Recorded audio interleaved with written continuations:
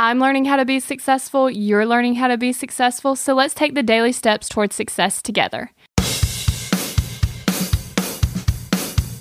Are you taking your daily steps towards success? Because we've got another quote for you from Jim Rohn. You cannot change your destination overnight, but you can change your direction overnight. You can't just wake up and all of a sudden have a completely different life. You won't just wake up and all of a sudden, without doing anything, you'll be able to live the life that you want. No, it takes work, it takes time, and it takes dedication.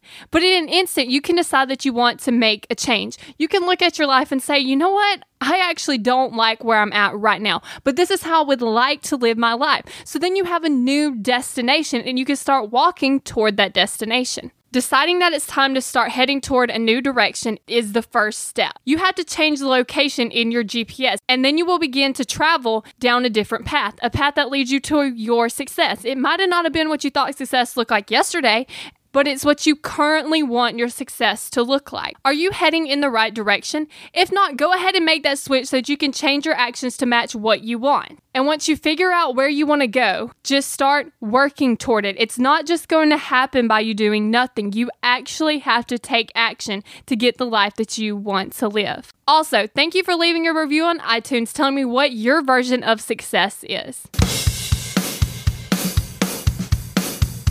We're in this together, one step at a time. Have you found yourself Googling, how do I stop procrastinating? Here's the thing. When you search that, I'm sure you found hundreds of tips, tricks, hacks, and strategies. In fact, I've shared several of them here on the podcast. The only thing is, did it work? Are you still procrastinating?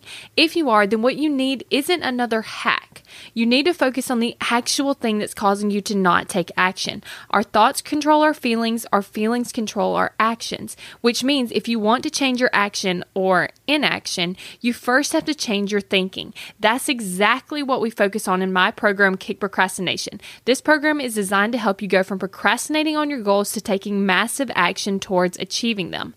So go to kickprocrastination.com to sign up.